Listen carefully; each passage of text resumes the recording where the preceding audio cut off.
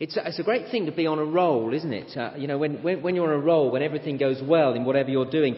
Once or twice, it's happened to me in sport. I've never been a particularly great sportsman, but used to play a lot of football. And once or twice, I would play a game of football where every pass was a brilliant one. Every tackle came off. On the tennis court, once or twice in my dreams, I've been on a roll. Every shot has come sweetly off the middle of the racket. When shots land on the line and when even the net cords drop over the other side of the net. It's great when you're on a roll. And maybe it's happened in business to you, when every decision you make turns to gold, when you can do no wrong. Maybe you just feel like that sometimes in life. You're on a roll, everything's going well. It's great being on a roll. In the last few weeks, I've met some people who've begun to get on a roll in the Christian life. Having been challenged by this little book of Haggai, I've had congregation members tell me how they've been determined to deal with sin, to cut things out of their life that they know are hindering their relationship with God. And as they've done that, already they've seen the difference. They've begun to know the joy of God's blessing upon them, and now they want to deal with other things in their lives. They're on a roll. Others have told me how they are resolved to be wholeheartedly sold out for Jesus. They want to be focused on the work of building up the kingdom of God. And already they've noticed how life seems to be so much more exciting. They've experienced this joy of knowing God's blessing upon them. And that has made them even more determined to be godly. And so they're on a roll. And I've met with people who've considered themselves nominal Christians as a result of looking at this book of Haggai. And they've just got going with Jesus in these last weeks.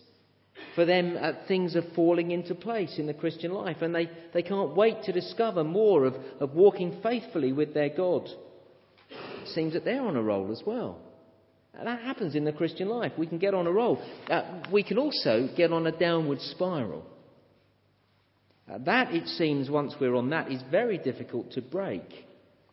I'll tell you how that happens. We disobey the Lord in something.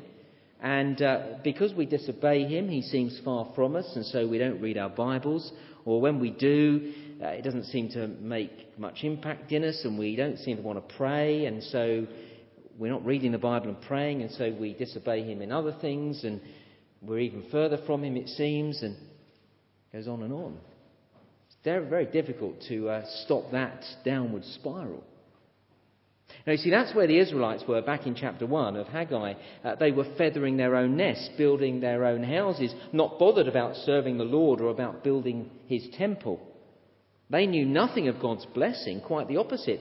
They knew only hardship, which actually had come from the hand of the Lord upon them as judgment on them. So they had no desire to serve the Lord, and so it went on. The less they wanted to serve him, the harder times got. And the less they wanted to serve him, they were on a downward spiral. But by contrast, we saw last time what happens when people get on a roll spiritually. As we obey the Lord, we enjoy him. We know his blessing, his smile of approval, and we enjoy life. And we can't then wait to read the Bible and pray and obey him more. And as we obey him more, we enjoy him more. And so it goes on. It's great to be on a roll. Now that's what we see in Haggai from chapter 1 onwards. The people of God on a roll, making the Lord's priorities their own priorities, building the temple, going on with it. It began back in chapter 1, do you remember? Chapter 1 verse 12. The whole remnant of the people obeyed the voice of the Lord their God. Chapter 1 verse 14. The Lord stirred up the spirit of the whole remnant of the people. And so we've seen over these last weeks they began building the temple. And because they obeyed the Lord and built the temple, by the time we came last time to chapter 2 verse 19, they were promised the blessing of being in sweet communion with their God. Remember at chapter 2 verse 19, from this day on I will bless you. And you see, once we enjoy our God, we listen to him and we want to obey him more. That's what's going on here in Haggai. Now, having seen that pattern in Haggai, I've been asking myself, what would it look like if we here, the church family at Christ Church Fulwood, if that happened to us? God's people, all of us, stirred up by the Spirit of God to be obedient to the Word of God. God's people collectively stirred up to be single-minded in this priority of building God's kingdom. What would that look like? We see the book of Haggai tells me a number of things would happen. Firstly, we'd be a giving people. See, just as we saw back in chapter 1, we'd be a people putting the kingdom of God first. That would touch our wallets and our diaries. We'd give our time and our money to the task. If we were stirred up like this, we'd be a giving people. Secondly, we'd be a united people. See, when you read the book of Ezra, which is the historical book behind the book of Haggai, you see how the people of God were united in the common purpose of building the temple. And when that happens, secondary issues fall away. Secondary issues that cause division don't really matter because we're on a mission together. Backbiting and tittle-tattle disappear. We've got a mission.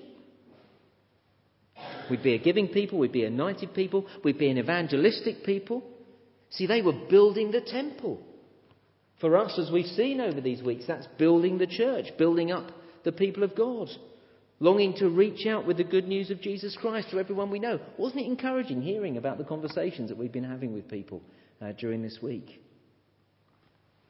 Fourthly, we'd be a faithful people. We saw last week in chapter 2, verses 10 to 19. We'd recognise how sin defiles us and ruins life. We'd want to put sin out of our lives. We'd long to be holy, obedient Christians. And then as we did that, fifthly, we'd be a blessed people. We know, chapter 2, verse 19, this joy of the blessing of God, of being in fellowship with our God. And then sixth, we'd be an attractive people. See, if all that happened, if we became generous and united and evangelistic and faithful and blessed, well, then the community around us would see a vibrancy in our worship, beauty in our lives, integrity and commitment in our fellowship. We'd be an attractive people to be around. It would be quite spectacular, wouldn't it? If the Spirit of God stirred up the people of God to obey the Word of God, we'd be a giving people, a united people, an evangelistic people, a faithful people, a blessed people, an attractive people. And we would be a persecuted people. You knew it was not going to carry on being this good, didn't you? This is where the rubber hits the road. If we were completely sold out for Jesus as the people of God, we would come up against opposition. We'd have the open mic here, and some people would come up and say, "Great, I had a great conversation about Jesus." And then they'd say, "And you know, I got a really hard time for it." You see, it is that issue of these people going wholeheartedly in building the temple and then having a hard time that is the backdrop behind these last verses in Haggai. These verses, chapter 2, verses 20 to 23. If you're taking notes, here's your first main point. Opposition is inevitable. See, opposition comes when we are sold out for Jesus Christ. And that's why we need to hear these verses 20 to 23. You'll find them wonderfully encouraging tonight. See, in verse 21, you'll see that Haggai was to give this prophecy to Zerubbabel. The other prophecies through the book have been given, yes, to Zerubbabel, but never just to him. Often to Zerubbabel and Joshua, or Zerubbabel and Joshua and the remnant, or to the priests, or to the entire people. But Haggai was to give this word just to Zerubbabel. Do you see it there in verse 21? "Tell Zerubbabel, governor of Judah, that I will shake the heavens and the earth." Zerubbabel needed to hear this message because Zerubbabel had been in exactly this position before. If you've been here over the last few weeks, you'll remember the state of play where we got to before we broke off for a week. This is where we got to. Remember chapter 2, verse 18, the foundation of the temple had been laid. And while the building work was happening, some people were looking down their noses, suggesting that this temple was nothing compared to the former temple. We saw that in chapter 2, verse 3. Now, reaching that stage in the building work and hearing those comments from others would have given Zerubbabel a real sense of déjà vu. You know that when you think you've been somewhere before? Usually you haven't. Zerubbabel would have thought, "I've been here before," and he had. Exactly here. In fact, God's people collectively had been here before. They got this far before in building the work, in laying the foundation. And the last time it came to a grinding halt. Look, keep your finger in Haggai or your service sheet or something and come back with me to Ezra, to the first of those two readings that we had earlier in the service, to page 475. Page 475. Ezra is a great book to read alongside Haggai, because Ezra is the historical background to the book of Haggai. And as I've been studying, I've understood so much more about Haggai than I would have done because I've read Ezra. It's a great way to read the Bible. When you're reading one of the Old Testament prophets, find where it relates to. Find where the sort of the historical narrative in the Bible, and it gives you some framework on which to drop the other book into. Now, Ezra is just like that. In the first part of Ezra, the first 4 chapters, this is when God's people first returned from exile. And they started rebuilding the temple. And we see they got as far as laying the foundation. It was read earlier for us, but have a look at it again. Chapter 3, verse 10. When the builders laid the foundation of the temple of the Lord, the priests in their vestments with the trumpets and the Levites, the son of Asaph, with their cymbals, took their places to praise the Lord. They were so thrilled. We've done it. We've laid the foundation. Brilliant. Isn't that fantastic? And they wanted to praise God. Now remember, this is pre-Haggai. Haggai doesn't turn up until chapter 5. So this is pre-Haggai, yet it all sounds very familiar, doesn't it? The foundation of the temple has been laid. As you read on in Ezra chapter 3, you see that the old guard were comparing this temple with the former temple, which is exactly what we saw in Haggai. Have a look at chapter 3, verse 12. But many of the older priests and the Levites and family heads who'd seen the former temple wept aloud when they saw the foundation of this temple being laid. See the parallels? The temple foundation has been laid. The former guard have been saying it's nothing compared to the old one. And then what happens next? Chapter 4, verses 1 to 5. Opposition comes. See, chapter 4, verse 1, when the enemies of Judah and Benjamin heard that the exiles were building a temple for the Lord their God, they came to Zerubbabel and to the heads of the families and said, let's help you build. Well, Zerubbabel's going to have nothing of it. And so, chapter 4, verse 4, the peoples around them set out to discourage the people of Judah and make them afraid to go on building. They hired counselors to work against them and frustrate their plans during the entire reign of Cyrus, king of Persia, and down to the reign of Darius, king of Persia. Opposition came then, and the building project came to a complete halt. And you can see that in chapter 4, verse 24. Thus the work on the house of God in Jerusalem came to a standstill until the 2nd year of the reign of Darius, king of Persia. No more building was done on the temple until chapter 5, verse 1, Haggai arrived on the scene. There's our hero, Haggai's turned up in the book of Ezra. Now that's a little bit of history that helps you understand the book of Haggai better. And so as we return to the book of Haggai, now put yourself in Zerubbabel's shoes. The work of the rebuilding of the temple had begun again. The foundation of the temple had been laid again. Some of the old guard were saying again, this temple isn't a patch on the former temple. And so quite unwittingly, Zerubbabel found himself in exactly the same situation again. It was a mirror image of the first attempt at rebuilding the temple. And last time it came to nothing because of pagan opposition. And that is exactly why the Lord spoke to Zerubbabel through Haggai in chapter 2, verses 20 to 23. Because in Ezra chapter 5, we see that in Haggai's day, opposition came also in an attempt to stop the rebuilding of the temple. At this point in Haggai, everything is going well, and the next thing that is going to happen is they are going to have opposition to stop rebuilding the temple. Now, this is the point.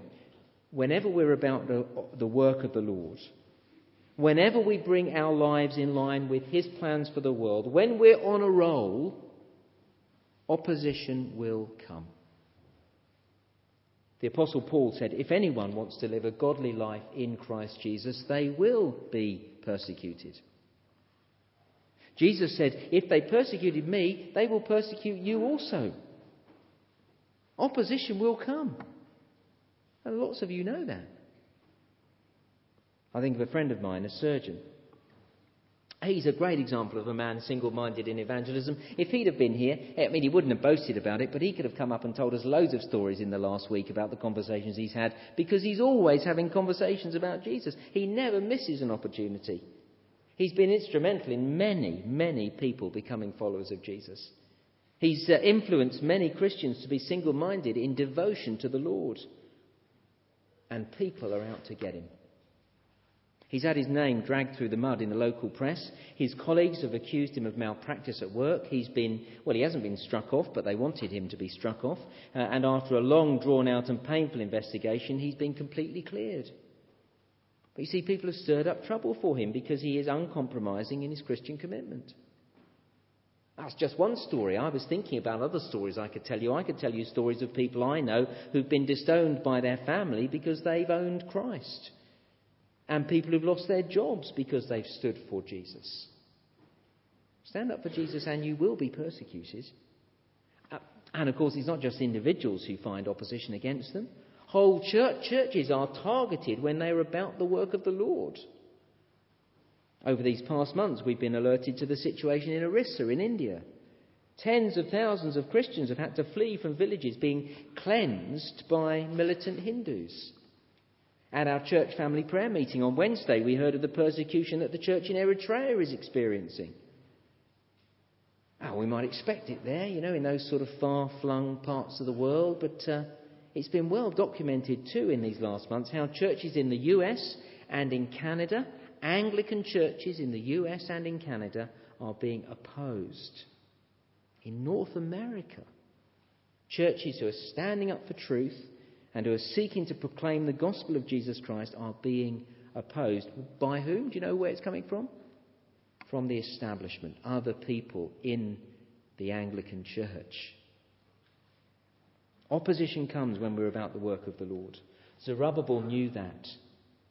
He'd experienced it before. At this very point, they'd built the wall. They'd built the foundation.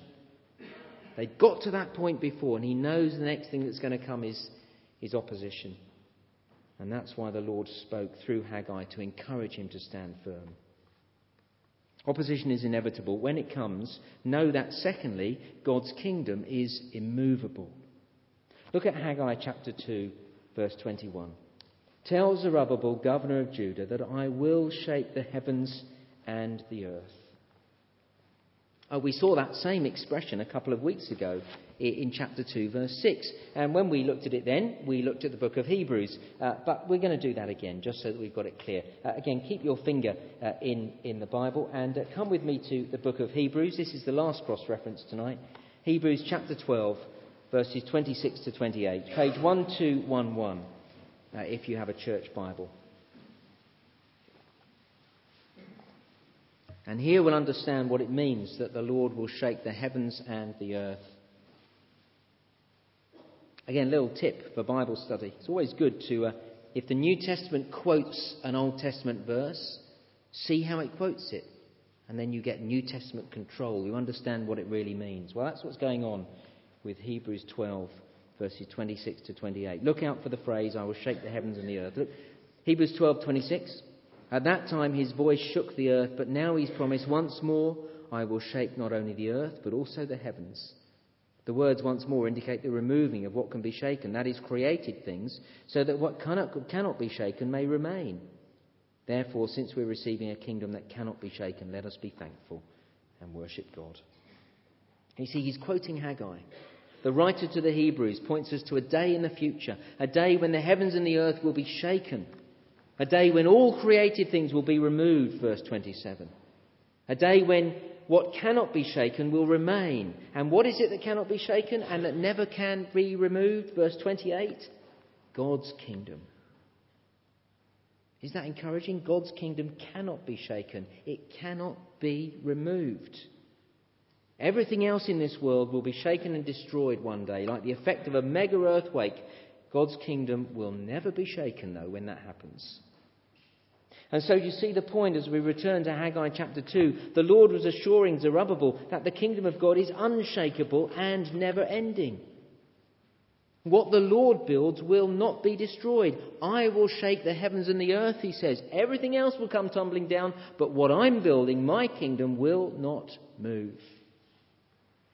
Here, actually, in Haggai 2, it's more literally, I am presently shaking the heavens and the earth. This is not just a promise for the future, although its ultimate fulfillment will be worked out on that final day. It's a promise for now. The Lord is now building a kingdom that can never be shaken, a kingdom that can never be removed. And he is already shaking things that are not part of his kingdom but come in opposition to it. He is already removing things that oppose his work. When I was thinking about this week, I found this marvellously encouraging. Here we are now officially in recession. We knew it was coming. It's now official. We've moved from credit crunch to economic downturn to recession. And this financial crisis is making us realise how shaky things are. We see companies going to the wall, great institutions on the edge of collapsing or actually collapsing, savings being wiped out, stocks and shares falling. Everything's very shaky. It is scary for anyone at the moment whose life is tied up with these things. All of us to a certain extent. But if you've invested in those things, how scary it is for you. We are learning the things that won't stand up in tough times. And it all shows us that it's just not safe to be relying on the things of this world. The things we thought would never move. The banks collapsing. Well, look, it's not just wise to be investing. It's just not wise to be investing in the things of this world. But here we see exactly where it is wise to be investing. Here in Haggai chapter 2, the Lord says being part of the kingdom of heaven, investing in the work of the kingdom of heaven, throwing your lot in with the kingdom of heaven, that's sensible because it is secure and safe and certified. It is guaranteed by our God. That will never be shaken. Every investment you put into the kingdom of God will stand. Isn't that wonderfully reassuring? God's kingdom is immovable. So when I invest in his kingdom, I'm making the very best investment I can ever make. Want to know what to do with your money? Put it into gospel ministry. You'll get a return forever. Such an exciting way to live as well, isn't it, doing that? Someone said to me, I wonder what life is all about sometimes. He went on to explain how he was thinking. He said, for a lucky few, life seems to mean something. They seem to be part of something big, something important, something that matters. But for most of us, life is ordinary and mundane and small. Do you feel like that? Many people do. It's one of the things that hits people in midlife. I mean, I know nothing about that, but I'm told. Life...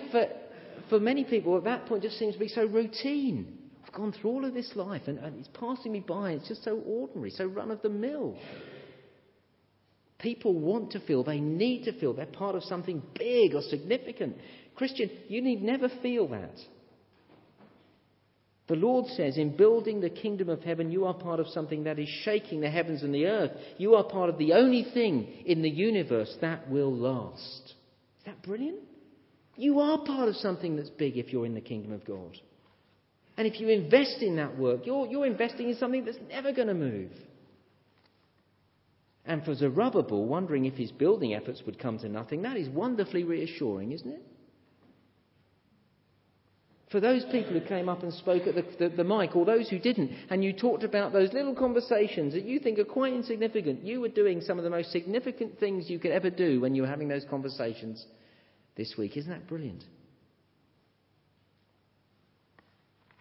Opposition is inevitable. So know that secondly, God's kingdom is immovable. And thirdly, God's power is immense. Look at verse 22. I will overturn royal thrones and shatter the power of the foreign kingdoms. I will overthrow chariots and their drivers, horses and their riders will fall, each by the sword of his brother. Do you see the language in verse 22? It might not sound very impressive to us. Think of what Zerubbabel was hearing when he heard it. Horses, chariots, riders, royal thrones foreign kingdoms. They're all the marks of authority and military might. I was trying to think, how would the Lord have written that if he was writing to us today? Would it be like this? Would verse 22 read like this? I will overturn prime ministers, presidents and dictators. I will shatter the power of governments, superpowers and world authorities. I will overthrow nuclear arsenals and armies of tanks. Warships and complete squadrons of fighter planes will fall. Is that what he'd have said? I think he would. And as he said it, can you hear the awesome power of the Lord Almighty? Now, this is not empty boasting. This is just fact.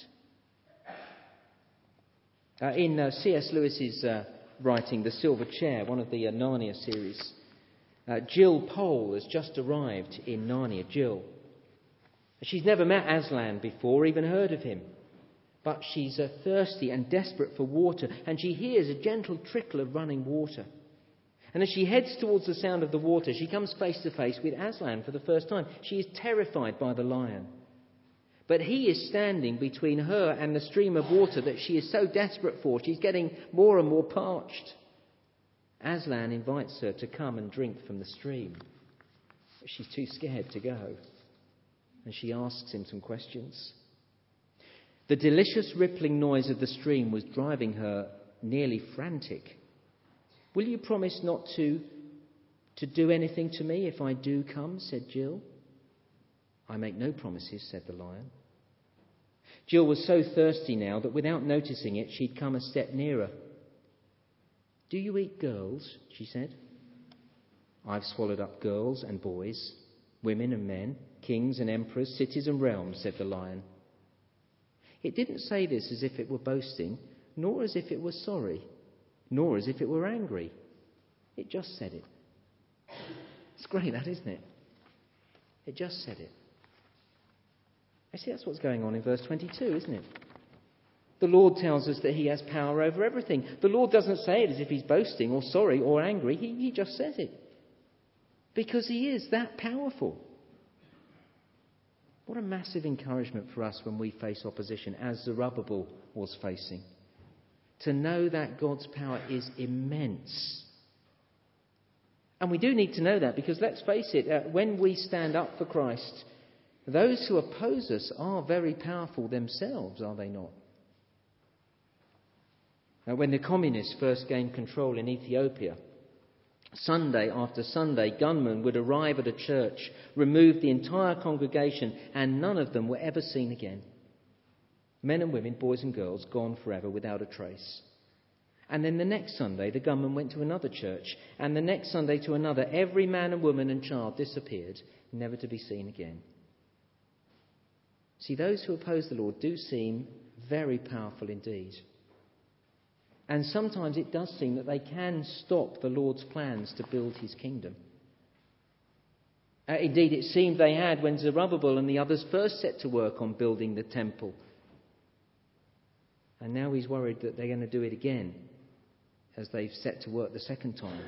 How reassuring then to hear the Lord say, verse 22, I will overturn royal thrones and shatter the power of the foreign kingdoms. I will overthrow chariots and their drivers. Horses and their riders will fall, each by the sword of his brother. He's saying, I will remove opposition against those who build my church. See, Jesus said it actually, I will build my church and the gates of hell will not prevail against it. Oh, we've seen the truth of it. Recent church history is full of stories of whole states and ideologies coming against the church, trying to destroy the church. I think of Russia and China, most obviously. Communism trying to destroy the church or control the church, and the real church, the remnant, going underground, only to pop up years later when the ideology has disappeared or relaxed. The church pops up years later, stronger and full of life. See, that's the Lord doing verse 22, overthrowing those who oppose him and continuing to build his church. As Zerubbabel actually saw this prophecy fulfilled in his own day. I won't do the cross-reference with you now. We've done enough for backing and forwarding. But if you want to follow this up, when you get home, Notice the word overthrow in verse 22. And then have a little read of Ezra chapter 6, verses 11 and 12, where you'll see the same word, overthrow, is used as King Darius issued a decree that no one should stop the building work. Zerubbabel saw this happening in his lifetime. What a huge encouragement for us to continue on the work of building the church, even when opposition comes.